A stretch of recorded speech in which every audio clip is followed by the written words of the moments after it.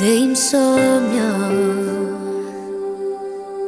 Solo era yo. Me encontraste en dificultades.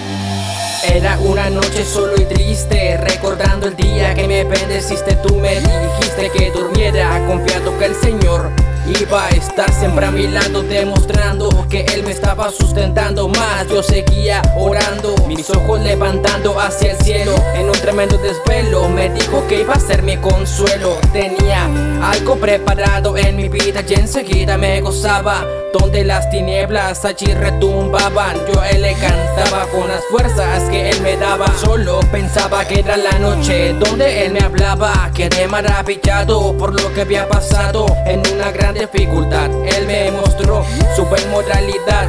Solo renové mis fortalezas, mostré sus grandezas a pesar de los problemas que había de enfrentar. Me dijo que en Él debo solo de confiar, porque su amor me iba a mostrar una salida. Debía de encontrar que una corona en el cielo me va a esperar. A pesar de eso me llenó de alegría, quitó mi triste agonía, me dio la gracia que no merecía. Desde ese momento busqué su amor, me mostró su vigor. Me dijo que yo soy más que vencedor, porque libertador llegó a mi corazón. Solo esa explicación llenó mi vida. Con razón me dijo, contigo estoy seguro vas a estar, porque nunca te voy a desamparar.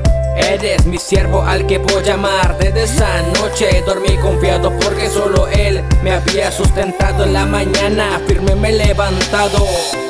Busqué tu amor en una noche de insomnio.